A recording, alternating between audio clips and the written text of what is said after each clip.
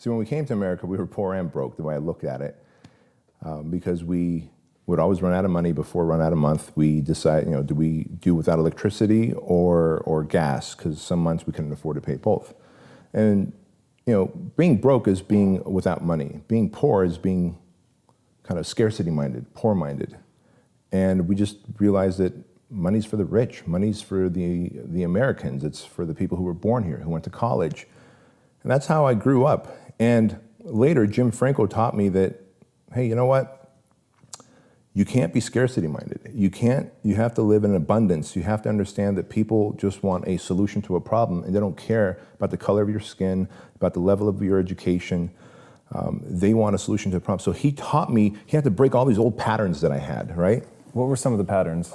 Some of the patterns were that money's for the white folk and not for the foreigners. You actually thought? Yeah, I really, because that's how it was. Because every time we went and got more food stamps, it was all foreigners. There was no white people in line, at least not in the parts of Santa Ana that I was raised.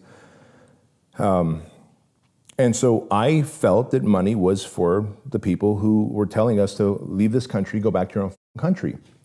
And that also puts a chip on your shoulder, right, against them. And so I guess I had some reverse racism towards white America.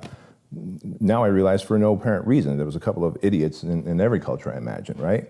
But so that was one pattern that I had. Another pattern that I had was that being proud to be blue collar. Like my dad was like, and he still says this, work is holy. And I believe that work is holy. But the fact that he had so many jobs, a paper route, pumping gas, worked at a pizzeria. And so because of that mindset, blue collar, we were always this blue collar mentality. And I took pride in being blue collar. Another pattern Jim Franco had to break was like, dude, be white collar. Don't use the shovel, sell the shovel. I'd never heard that phrase before. I'm the guy that took pride in, I could dig a deeper hole, a deeper trench, I could outwork you, but that's still trading time for dollars.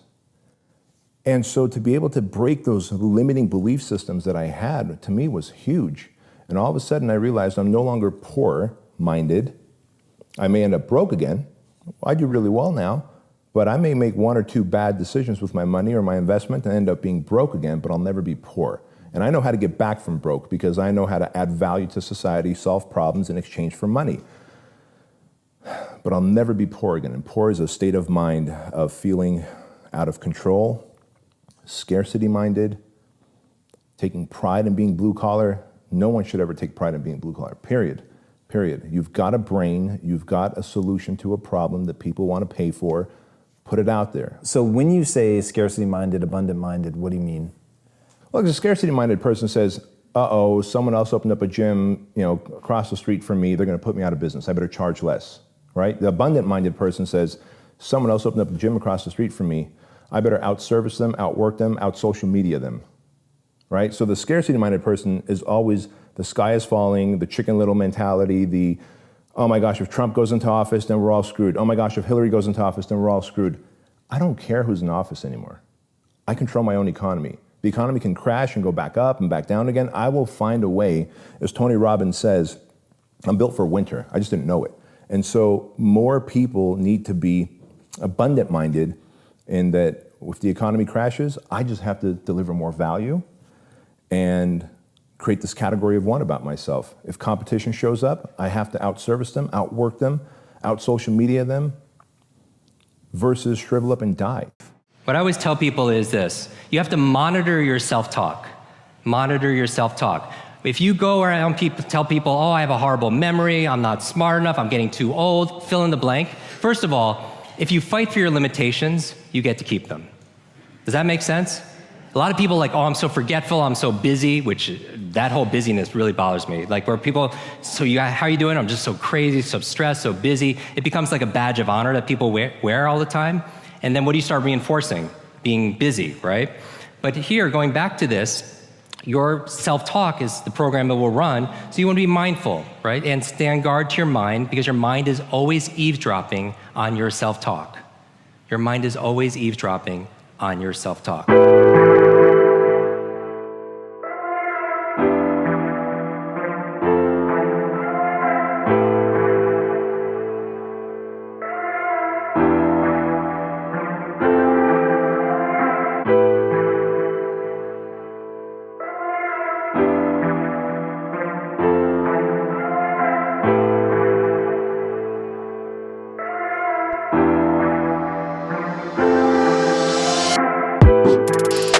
If you're new to the Impact Secret Podcast show, welcome to the family. To my existing family, as always, big up. Thank you for joining. On this podcast show, we shift the mindset through personal development and business. I am your humble host, ED. For all you smart and intelligent folks out there, that just simply means Ed. Now, pull up to the dinner table. I got some stories to tell. You know Mr. Fist's slogan, never rest in the middle, always rest in the end. 3 impact secret value points I want you to get today. Value point number 1. Write down what is stopping you from going after your dream. Again, write down what is stopping you from going after your dream. Value point number 2. State of certainty. State of certainty. I don't know why I'm struggling with certainty today. Value point tip number 1, stop assuming the worst. Stop assuming the worst. Today's episode is entitled, It's Not What You Know, It's What You Do With What You Know, Facing Your Limiting Beliefs. Again, it's not what you know, it's what you do with what you know, facing your limited beliefs. Family, let's get into today's show. I hope you enjoyed today's clip. The reason why I chose that clip is because I was navigating through some information and I started reading comments from other videos. And if you taking notes on this, that's a good thing to do. If you are a creator, look at comments and see where there's some gaps at. And the gaps that I continue to keep seeing, which I've struggled with in my own life, if I'm being transparent and honest with you, is self-belief. Self-belief, not the confidence, because there's a difference between confidence and self-belief. Let me unpack that for you. See, confidence, I can have confidence and say, yes, I'm going to do it, but one shows up in conversation and one shows up in action. Which one would you rather have, the conversation or the action? See, the action for me is really self-belief. And I believe confidence is saying that you're going to do it. So the self-belief is believing that you can break through the barriers that have already been set and established. What I noticed in that clip is some of the things I share with the first speaker, and I may get his name wrong, so I'll make sure it's in the show notes. But anyway, what I like what he said is the when you grew up in a household, and this is I'm speaking to everybody on this one that understands working in a factory, understands the blue collar work. And he said something that was very powerful is that when you grow up in that environment, when you have parents and siblings and other people that have worked in that environment, it's that you take pride in the work, the hard work. The harder that you work, you assume and you think that the further you will go along in life. And that seems evidence because when you get your check, it is a reflection of you've worked maybe 60 hours and now you done got a 20 hours of additional overtime. But he said when he met his mentor said something that was very powerful. He said, instead of actually you doing the work, instead of you thinking of a blue collar mentality, you need to think of a white collar mentality. A white collar mentality is, instead of you actually performing the job duty, won't you sell the tools so the person that is actually doing the work can do it? That was powerful. Let's slow that down because I may have been talking too fast because I'm really excited about this topic because a lot of us face these limited beliefs and we're going to break those. Well, we're going to start the breaking of those chains today. So what I said was he said he met his mentor and his mentor told him, instead of actually doing the job duty, instead of doing the actual task, won't you sell the tools that someone else can leverage and do it yourself? So it's that the white collar mentality versus the blue collar mentality. See, a lot of times, family, in life, we tell ourselves stories of why we can't do something. Can I get a witness? I'm about to take y'all to church today. If you haven't been to church, then I'm going to take you there. This is virtual church right now, as y'all can't tell. But seriously, on a serious note, we tell ourselves stories a lot of times. We'll tell ourselves a story of, I'm not good enough, to do this. You're right. You haven't started. Well, this happened to me last time I tried to do it. I didn't get any looks or any views. See, it always comes back to something. And where I got this from, it was Arnold Schwarzenegger's last, I think it was, what is it called? Oh, I hate when I get on a roll here and I think a book comes into my mind and I can't think. But anyway, I think it was called Final Recall or whatever. But it was really a biographical pick of Arnold Schwarzenegger's life, of how matter of fact, I think I'm gonna reread that book, how he came from where he came from into where he went to. And one of the things that stuck out in my mind, that kept just resonating in my mind, where he said that he did sets and reps. He continued to keep going and being persistent of doing it over and over and over again till he got better. See, I didn't say till he got perfect. I said until he got better.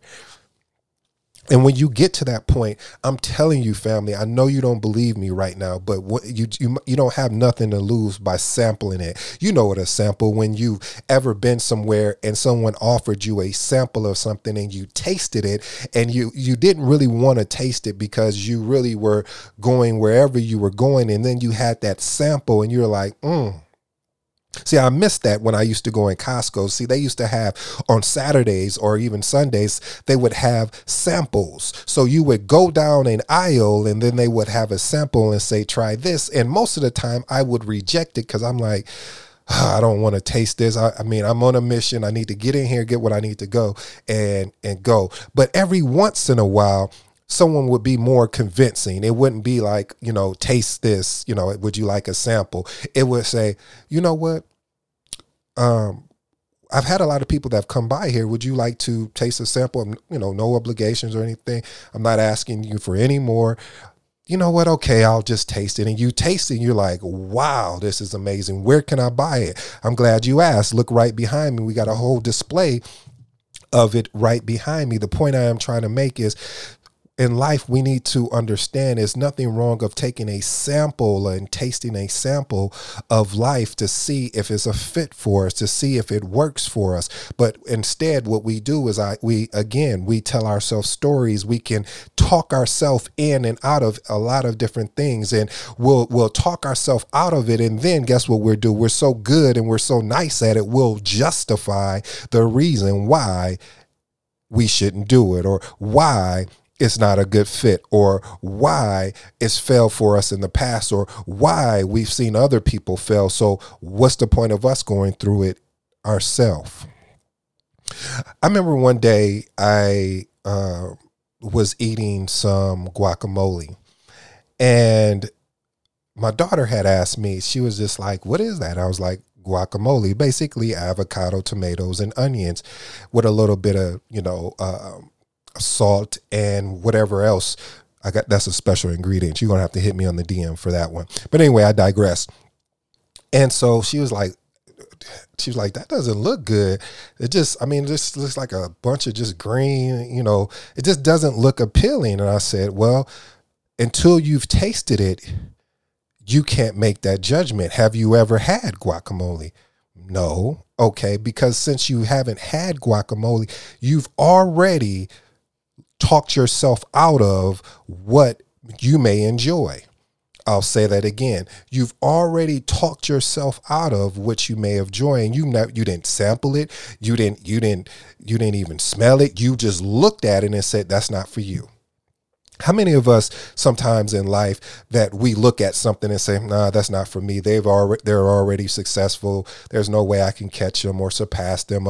How many times have we talked ourselves out of something? Again, that's that self-talk. But let me slow down and show you what I did. I said, listen, I grabbed a tortilla chip and I said, taste it. I don't know. Taste it. She tasted it and she was like, wow, this is amazing. She said, but the presentation just didn't look appealing. I say a lot of things in life that doesn't look appealing are underneath it is where the gold is. I think I just said something.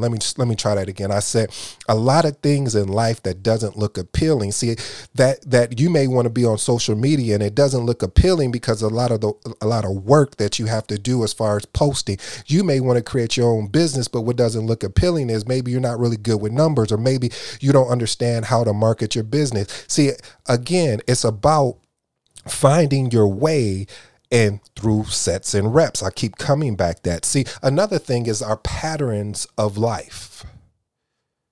I just seen this Chinese proverb, and it was on a video. I forgot who the creator was, so my apologies, but I went and Googled it because I always verify, if anything in life, if you ever come in contact with me, if you tell me something and I put it down in my phone or anything like that, or write it on some piece of paper, I always got to go verify. It's nothing against you. It's just the fact that I want to make sure that I'm speaking to it intelligently.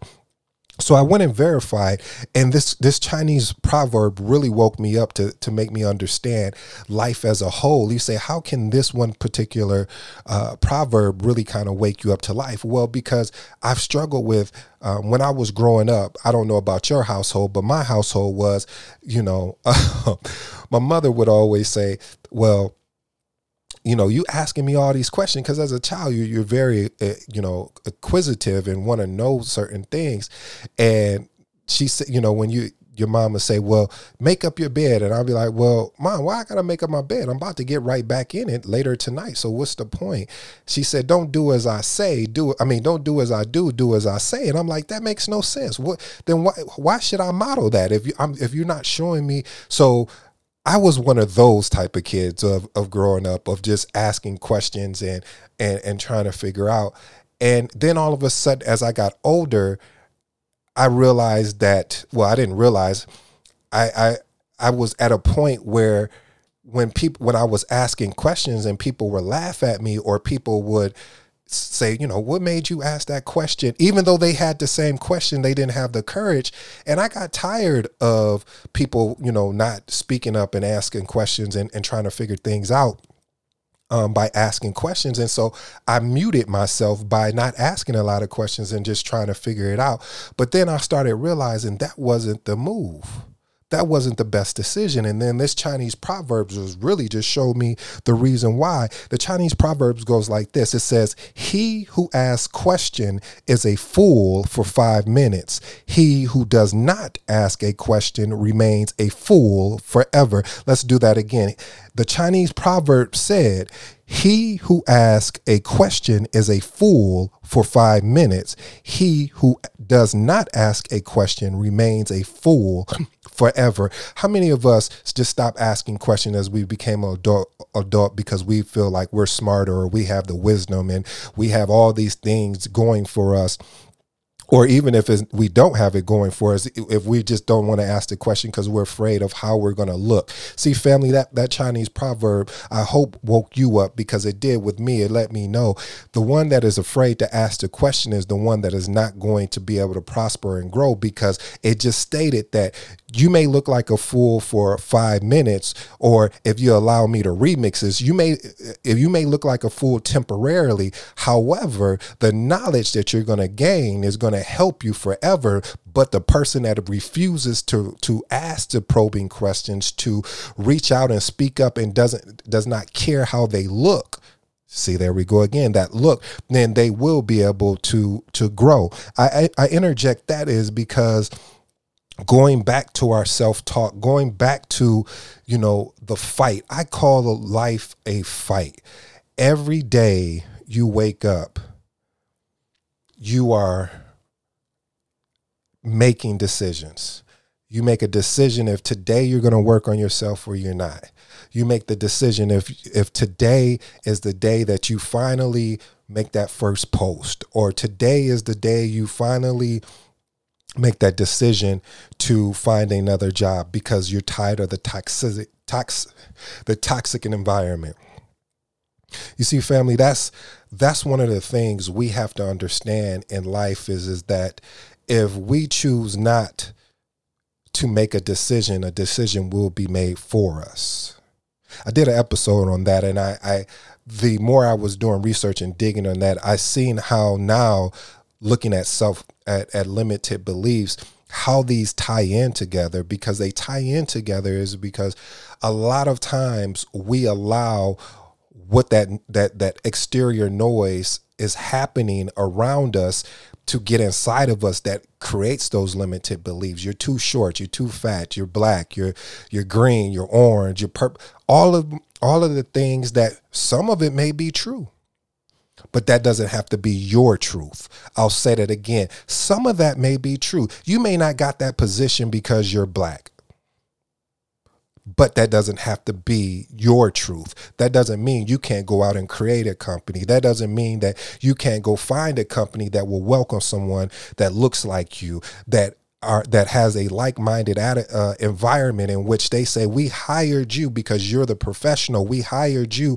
for your ideals. We just want to work with you to execute them and give you direction and guidance of how to execute them, instead of being a dictator of telling you what you should and shouldn't do. That's a whole nother show, family. I will say this, though. I will say that every day, I don't care who you are, I don't care how much success that you've had, you always have to find a way to keep going. You can get so comfortable that you forgot. You know, I remember, and I've shared this before with you, family, about what Les Brown has said of how, you know, he wanted this talk show, and he was getting all of the accolades, or I should say the entertainment that comes with having the talk show, or the tangibles, meaning, you know, a car, I think he got a condo or apartment, and he got comfortable, and he said, and getting comfortable, he forgot the things that got him there, the reading the 10 to 15 pages in the morning, the listening to, you know, positive, upbeat information. See, a lot of times I'm guilty of it too. You can start being so successful, and success, again, as we talked about, can be measured on all different levels. For me, success is just getting up in the morning and working out and staying committed to that 5 days a week. That's success to me. But there's levels to success. Again, you know, the first step is the commitment to saying you're going to do what you said you were going to do. You said you were going to work out. You said you were going to record a show. These are priorities for you. And because they're priorities, then you find yourself at a point where you have to step up and make sure you do what you said you were going to do. When I entitled this show the way that I entitled it, about you may have the information in a sense, or it's not really what you know, it's what you do with what you know. It's because there are so many people out here, including myself, that have been, I've learned a lot. Like, I've learned a lot about, you know, customer service. I learned a lot about sales, marketing, and being able to package that together to solve a problem. I recently had a situation in which I am, if you haven't learned about me so far, I am huge on service. And what I mean by that is that I recently bought a product, right? And this product, I was hoping to help me improve in one of my areas of social media. And when I purchased the product, I got an email and said, hey, you know, here's your receipt information. You know, one business day went by. So I said, well, this is strange. I can't access the information. So I sent the email to the person, to the company, I'm sorry. And the company got back with me the next business day and said, well, we don't show that you purchased this. Now, keep in mind, the original email that I sent had the invoice and the receipt information aligned with it. So I'm thinking, okay, did they read the email or what? And then they're telling me, hey, go here, click here to do this. Again, like I said, I'm big on service because of the fact of I feel when someone comes into your world, especially for the first time of purchasing anything from you, I'm not talking about the free stuff that you give out. I'm talking about when they finally made a decision to purchase something from you, that lets you know that they believe in what you're doing. And when they believe in what you're doing, they have an expectation, especially if this is their first purchase through you.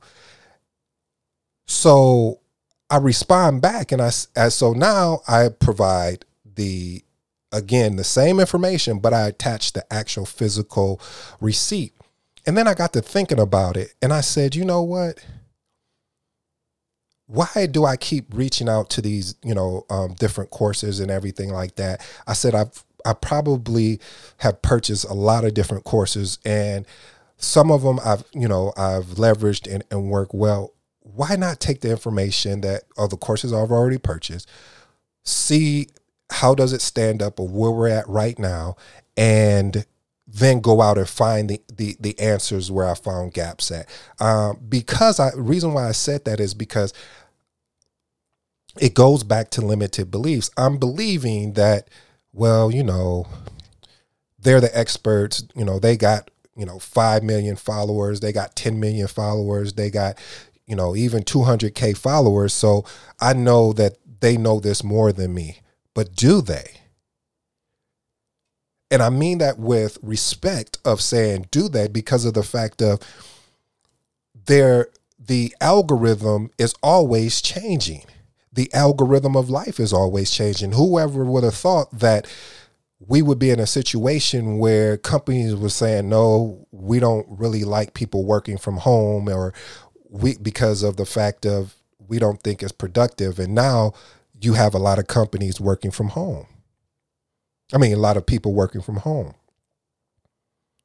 And so I share with you about that service story is that a lot of times, family, is that you have to be able to not stop. You have to be persistent.